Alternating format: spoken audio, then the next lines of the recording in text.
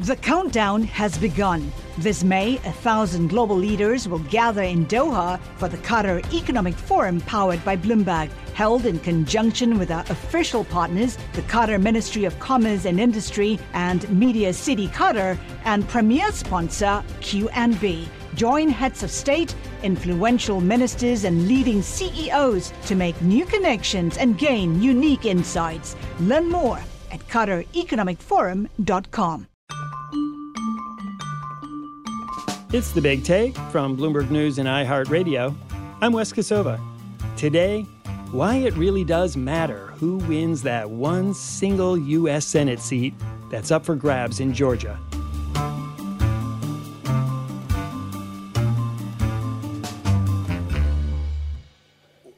We always knew that this race would be close.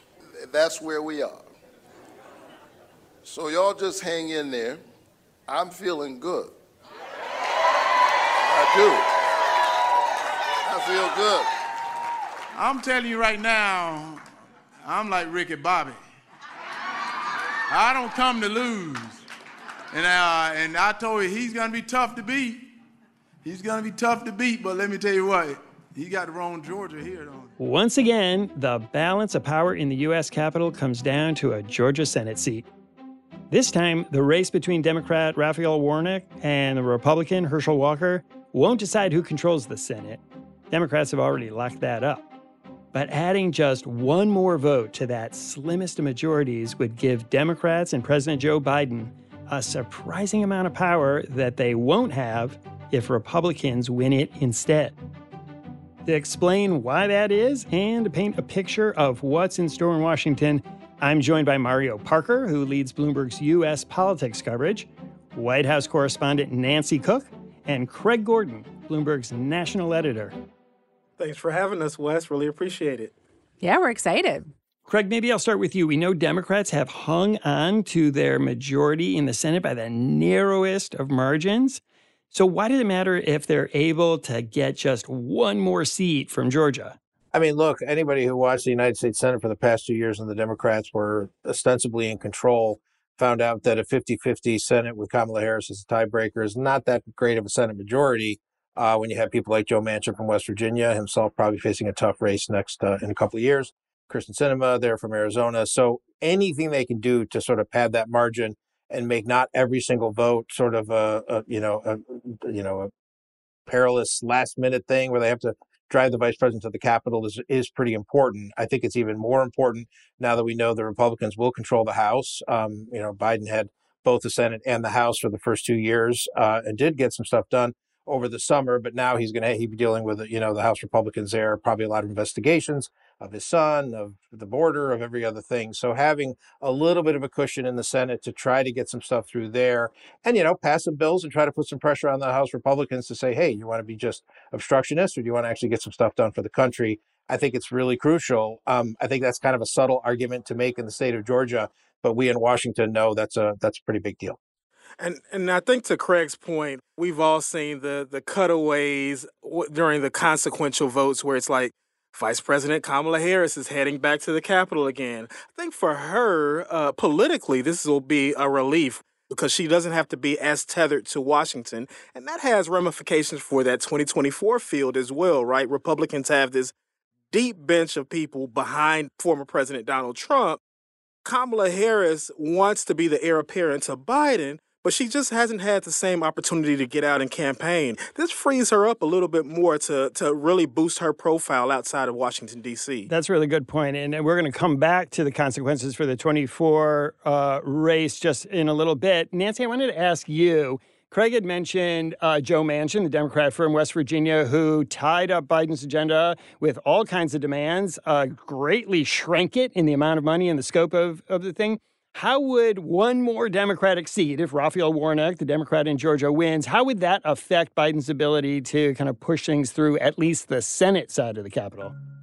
Well, and there's a bunch of things that he will want to push through, particularly like judicial nominations. That's a very key thing over the next 2 years. But just not having to cater to Joe Manchin would be such a big deal for this White House if they can hold that Georgia Senate seat. There is a whole apparatus in the White House that's basically like the catering to Joe Manchin department. And remind people, what exactly did Joe Manchin do that so hamstrung the Biden administration? Well, basically, the sweeping legislative package that the Biden team was originally calling Build Back Better, which was worth trillions of dollars and had clean energy stuff, but also more money for child care centers and community college and pre-K. Basically, Manchin singularly totally scaled that back because he said he was worried about inflation and didn't like the size of it. So they did end up passing sort of a secondary version of it called the Inflation Reduction Act, but it was much, much smaller and centered around things like healthcare, clean energy, tax credits, and it really shrank the ambitions of the Biden team. So, Craig, if you have that one extra vote like you were talking about, it's easy to be a single standout, but kind of hard to have two standouts that can withstand the full pressure of the White House and the party to get something done. That's right. And in the case of Manchin, he being from a coal state, took a lot of these sort of green energy proposals very seriously, thought they were sort of a threat to his hometown economy, basically. I don't think Kyrsten Sinema sort of shares his passion on some of those issues. So green jobs, green tech, electric vehicle subsidies, things like that Biden might want to try to do in the next 2 years, probably have an easier road. But, she was pretty feisty on the budget deficit stuff. I mean, she was very sort of fiscally conservative. So I could see places where Manchin and Sinema still lock arms. And even with the one extra, if Warnock pulls it off, it's still not enough. But I do think it just makes his road better. And it sounds like it puts a lot of people in the what do we do about Joe Manchin department out of work inside the Biden White House. And just one more thing I would want to point out is that the 2024 map for Democrats in the Senate is much tougher. And so I think that they want to have all the wins that they can have now, because I think in 2 years, defending the Senate and holding on to it will be much trickier. And I think that that's something that the White House is aware of. It's also not crazy to imagine a Supreme Court nomination coming up potentially in the next 2 years. God only knows what could happen there. We've seen some real big surprises, obviously, Ruth Bader Ginsburg and such. So then even there, just that one vote could make the difference between someone getting out of the Supreme Court and not getting out of the Supreme Court. Yeah, and aside from that, court pick's obviously a big deal, and just having that extra vote, there's the whole mechanics of the Senate and Senate committees and how they're divided in the vote. So, Mario, can you just kind of lay out why having one extra Democrat really affects the way just the business of the Senate gets done? Yeah, President Biden, I think over this past weekend, he was asked about why 51 matters, and he said it's just better, right? And so you take that's a former senator talking right there. Yeah, exactly, right. Exactly, and that's the Joe Biden that was in the Senate for almost 4 decades, and so you get an extra seat in cushy committees. Like the Intelligence Committee, the Armed Services Committee, the Foreign Relations Committee. I mean, that's quite important, particularly given what we've seen from Republicans talking about Ukraine aid as well, and some of the things that are going on in Europe and in the Middle East also. So you get the Democrats get an advantage in some of those key committees. Nancy, Craig, and Mario, please stick around. We'll continue this conversation after the break.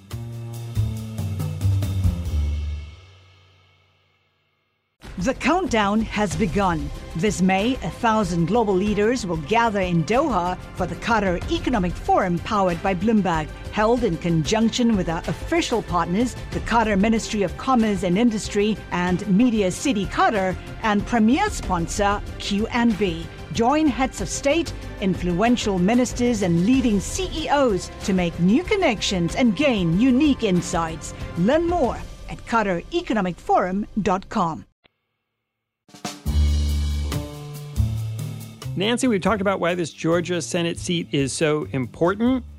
Bring us up to speed. What's the latest in the race between Walker and Warnock? Well, it's getting really ugly and dirty down there, I would say, in Georgia. There's a lot of mudslinging from both candidates as to, what they stand for, a lot of accusations. Herschel Walker is saying that, Raphael Warnock, his church oversaw a housing complex that did not treat tenants well. Well, I don't want anyone evicted. The people behind us right now is being evicted. Yes, it's true. And he knew about it. There's been a lot of allegations from women, not necessarily the Democratic Party, about Walker's own stance on abortion. We do know that my opponent has trouble with the truth, but I am focused squarely on the health care needs of my constituents, including reproductive health care. And so they've really sort of been going after each other in a pretty extreme way, and that just keeps ramping up. I think that the concern sort of a few weeks ago was what would the turnout look like? But what we have seen so far is that the turnout has been gangbusters on both sides. And we're seeing that Black Georgians are outpacing other demographic groups in terms of the turnout, which could potentially favor the Democrats, or does historically in elections. And so, but it's interesting because I think people were really feeling like whoever had the best turnout would win the election. And we've just seen a huge number of people voting. So one thing you mentioned is how Black Georgians are turning out more. Obviously, in Georgia, like a lot of states, cities tend to be more Democratic. The suburbs and the rural areas tend to be more Republican. Do we know how the voting is going, breaking down from what we've seen from all these early votes? It looks like it's, as you kind of outlined, Wes, a lot of the metropolitan Atlanta is having a strong turnout by all indications. There's been just reams of pictures on social media with the long lines that we're accustomed to seeing in Georgia elections. And one point I think that's important, we just spent a bit of time talking about why 51 matters. We're all Washington insiders, right? Even though we don't want to be told that. We understand some of the parliamentarian rules. The average voter doesn't, right? So the fact that Democrats were able to withstand a red wave, it kind of removes the Republican argument that, hey, this seat is so consequential. It's a way to change the control of the chamber. Republicans don't have that advantage as they seek to stoke some of their voters as well. So you mean that may just make it so that Republicans who thought there was a lot at stake would show up, and this time they're like, eh. Exactly, especially when you have a candidate, as you mentioned, like Herschel Walker, who is unorthodox, to say the least, and a lot of the base had a problem with him. And you see some of the ads with Warnock right now. He's attacking that weak spot where he's running ads with Republicans, particularly, as Nancy mentioned, Black Georgians are important. But what Warnock's doing is running ads with white Republicans saying that, hey, you know what, this guy Herschel Walker, I'm not sure about him, right? So he's trying to punch that weak spot that Herschel Walker had. Craig, that's a interesting point, that you see a lot of Democrats who are kind of excited about Warnock. They feel like he's a good candidate, obviously won once. He's got a pretty good record and a story to tell. Whereas Herschel Walker, he's got a baggage with abortion, where he, asked women to get abortions, which he's denied. He has a problem with the residency, where it turns out he lived in Texas until 5 minutes ago in political terms.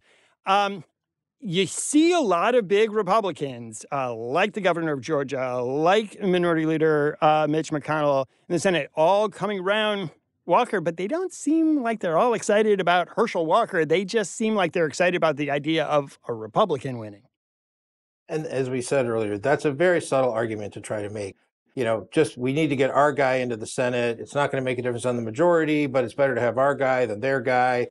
I just think, I think, a pretty honest political assessment would be there's a certain amount of Republicans that kind of held their nose and voted for Herschel Walker. I'm sure there's a lot of people that love him. Certainly was a massive football star for University of Georgia down there. I'm sure he's got a legion of followers.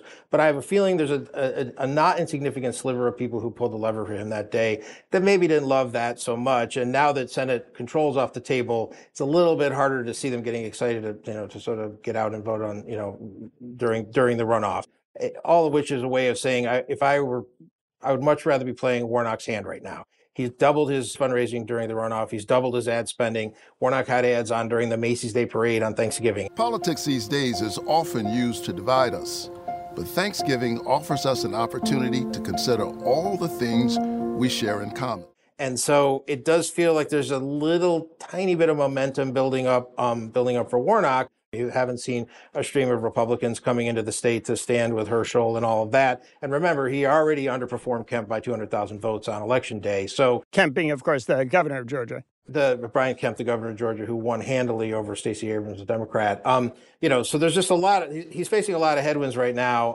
The early voting numbers, 156,000 people voted this weekend in Georgia, heavily in Black metro Atlanta, places like Athens, Savannah, Columbus. I mean, these are Democratic voters, heavily African-American voters. These are really good signs for Raphael Warnock. And remember, Brian Kemp, Governor Kemp, kept Walker at a distance throughout until he was safe himself. So, I mean, voters see that. We can't take for granted the voters' intelligence on that issue. So they can tell the difference between the fact that Kemp was absent for a long period of time until he was okay himself. Well, listen, I was focused on making sure that I got reelected, and it wasn't just helping me, it was helping our whole ticket. We had a really good night here in Georgia. We won every, statewide race Republicans did. Nancy, one interesting thing we're seeing is that evangelical voters are backing Herschel Walker, even though Raphael Warnock is a minister. And so there's that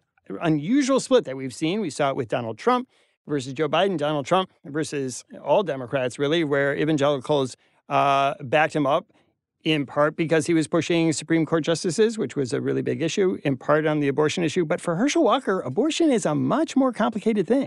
It definitely is, because there have been all these, I've sort of lost track, I think at least 2 or 3 women who have said at this point that Walker asked them personally to get abortions. As you said, he has denied it. But I think that what has been important with evangelical voters is just what these politicians promise to do with their vote when they have it, not necessarily their personal action. We saw the same thing with Trump. We saw Trump making comments during the 2016 campaign on the Hollywood Access tape, where he talked about women, how you can just grab them. Evangelicals still voted for him based on his policy stance and what he said he would do with abortion. And I think we're seeing the same dynamic play out with Walker. I just think, though, one interesting thing to look at is, a lot of the Trump-backed candidates in the midterms did not win, and Walker is a Trump-backed candidate. So I think that this will be a final test ahead of 2024 about how much Trump's endorsement and the candidates that he has handpicked, how well they actually do. Well, of course, Donald Trump is going to walk into any conversation like this. So since he did, let's spend just a minute on that. Trump is not going down to Georgia. I guess he's in Florida, going up to Georgia to campaign in person for Herschel Walker. And there's some speculation that it's because Walker and the Republicans don't want Trump near him for exactly the reason you just said, Nancy. Craig, what is Trump's sort of value, or possibly his, lack of value to this race? Yeah, he's definitely, he's doing some fundraising calls and doing some, sort of email appeals. So his name is around in Georgia, highly targeted to the voters where that would be an appeal. But I think Donald Trump motivates Democrats to get to the polls a lot more than he motivates Republicans to get to the polls these days. It would have been criminal malpractice for Donald Trump to show up in Georgia and stand next to Herschel Walker, just because if you're a Republican and you're going to, you're thinking about Walker, Trump showing up, it's hard to imagine it sways you all that much one way or the other. You're with Herschel and you're going to go and you're going to vote.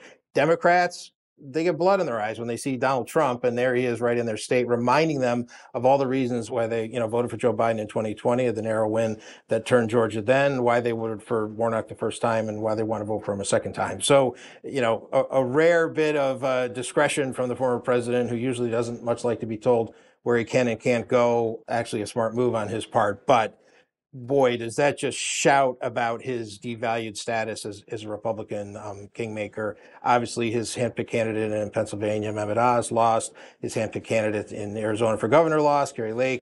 There's an argument to be made that Republicans could control the Senate right now if Donald Trump had a little bit less to do with picking their candidates in some of these races. And so I think as we all watch that pretty flat announcement, the past couple of weeks of some pretty rough commentary on the former president, again, a rare moment when he actually kind of did the right thing for his party and for his candidate by just staying the heck away. When we come back, we're going to look ahead to the next couple of years and, believe it or not, the next presidential race.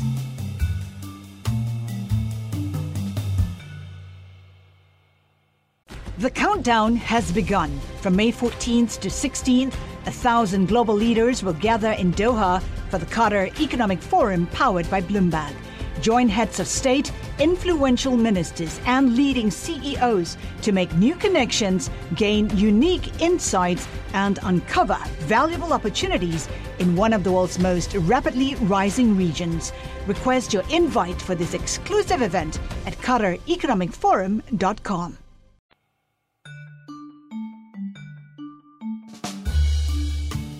Mario, now looking ahead past this election, Democrats have held on to the Senate, but they did lose the House, which means Republicans there will be trying to block Biden's every move.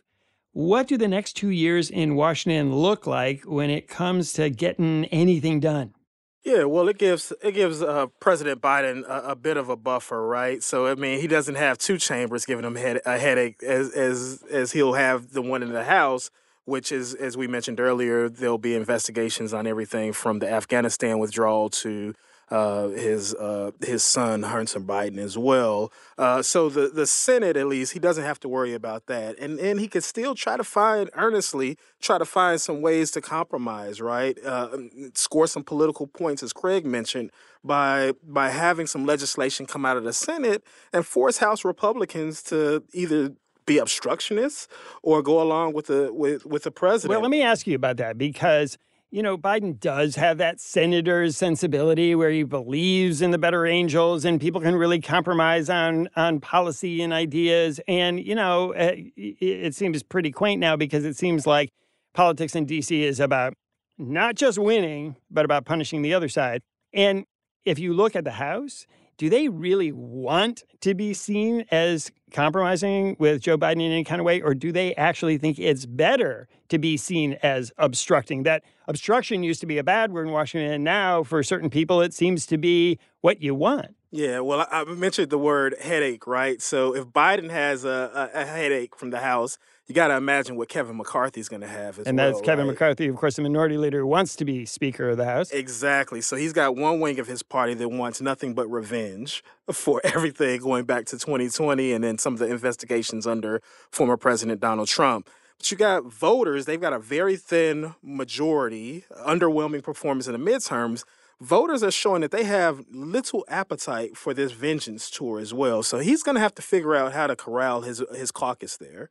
Nancy, Joe Biden is looking at running for president. Kind of looks like he's going to run. He hasn't said he's going to run. There's questions about his age. There's questions about whether somebody else should pick it up or if Biden's the only one. All that swirling around. You cover the Biden administration. What do you see? So I see a president and a top White House staff that was very, very emboldened by the midterms. Even though they lost the House, it was by a much smaller margin than they thought. They held the Senate, which they were super excited about. And they did that amid the highest inflation in 40 years and amid the presidential approval rating, which was pretty low. And so they are feeling great. They're feeling like, Biden, you can tell when you're around them. They're in a good mood. They're jovial. The president's in a great mood. Do they think it's because of Biden? Do they think that this is proof that Biden's agenda is working? They do. They 100% believe that. In a press conference the day after the midterms, a reporter asked the president, are you going to do anything differently? It seems like you have lost the House. What do you plan to do differently? And he said, I thought this was such an interesting, amazing answer. Nothing, because they're just finding out what we're doing. The more they know about what we're doing, the more support there is. So they really feel like they were vindicated. And I, he hasn't made a decision yet about whether or not he's going to run, but my money would be on him running again. And he's 80. And so he would be at the end of a second term if he got reelected 86. And so I think the real question in the Democratic Party is that, it's an age thing. Is that too old to run? Craig, Joe Biden and his team, like Nancy says, are taking their victory lap on this one because at least they held off, the worst outcome. But Biden's numbers are looking pretty bad. Do you think the American people think that Joe Biden won this election? Do they think that he's doing a great job? Yeah, I mean, the approval ratings are not where they need to be, but in a lot of ways, I would argue that sort of makes the enormity of the victory a few weeks back as enormous as it is. He went up against historical trends, one of the best, midterms for any president, in memory almost. A low approval rating, one of the main things you look at in that historical trend. His isn't great, and he still managed to pull it off. So they have some real justifiable reasons to feel good about this. I guess I sort of look at it as it was sort of like your country needs you, Joe, in 2020, and he pulled it off, and he beat Donald Trump. I think he would have a pretty good shot to beat Donald Trump again. The danger for Joe Biden, if he does run, and I'm with Nancy thinking that he will run. Anyone who watched that a day after the election press conference, that's a guy who's running for president. If it's not Donald Trump, that's a much tougher thing. Obviously a lot of buzz around Ron DeSantis, the Florida governor, who had an enormous victory on election night, 20 points, carried Miami-Dade County, heavily Democratic Miami-Dade, area there. He is riding very high.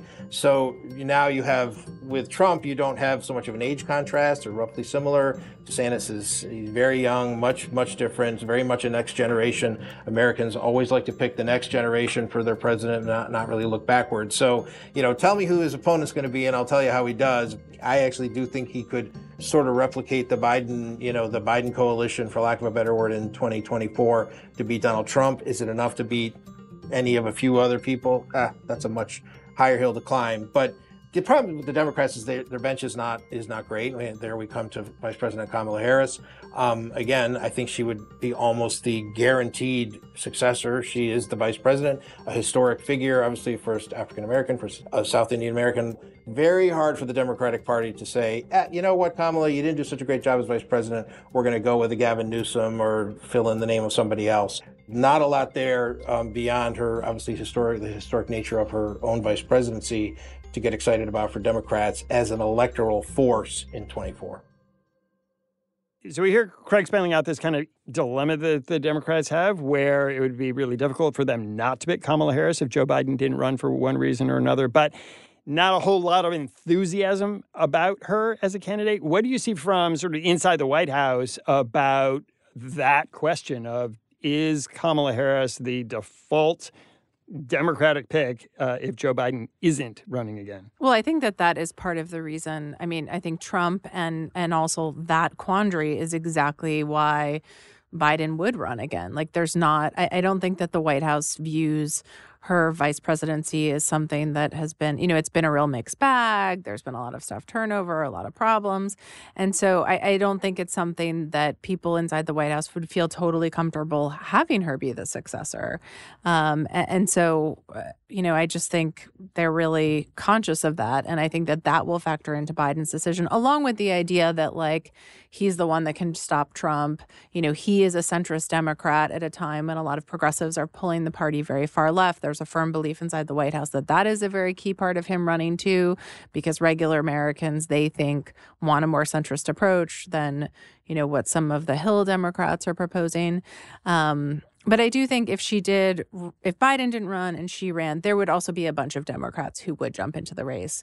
Governors like Pritzker or in Illinois, Gavin Newsom of California. It would just be like a much more wide open field.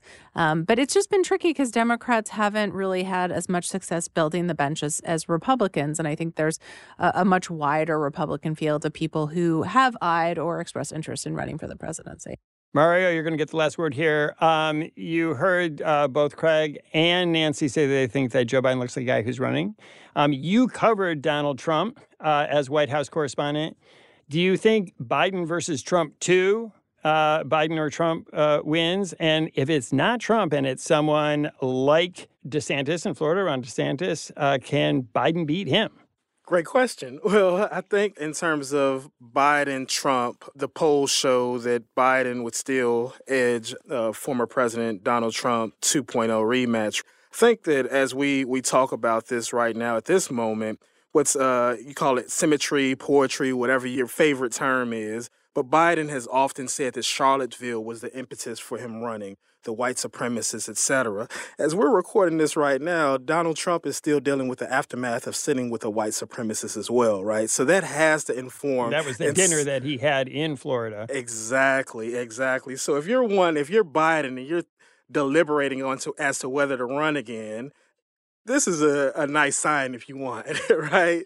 For you to be emboldened. Biden versus DeSantis, again, right now many of the polls show Biden edging him, but I think that Republicans will welcome that one for sure. Mario Parker, Nancy Cook, and Craig Gordon, thanks so much for coming on the show. Thanks for having us. Thanks, Wes.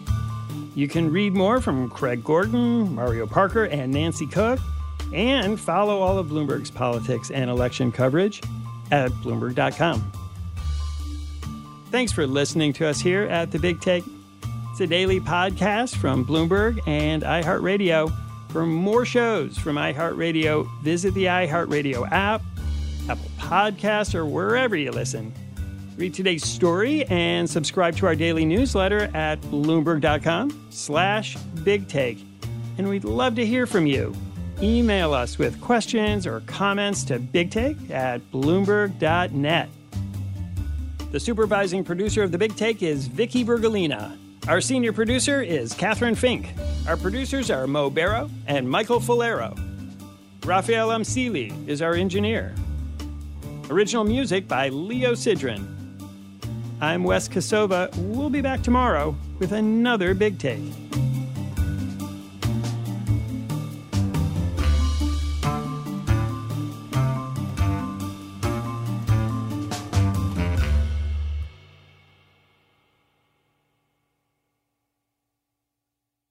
The countdown has begun. This May, 1,000 global leaders will gather in Doha for the Qatar Economic Forum powered by Bloomberg, held in conjunction with our official partners, the Qatar Ministry of Commerce and Industry and Media City Qatar, and premier sponsor QNB. Join heads of state, influential ministers, and leading CEOs to make new connections and gain unique insights. Learn more at QatarEconomicForum.com.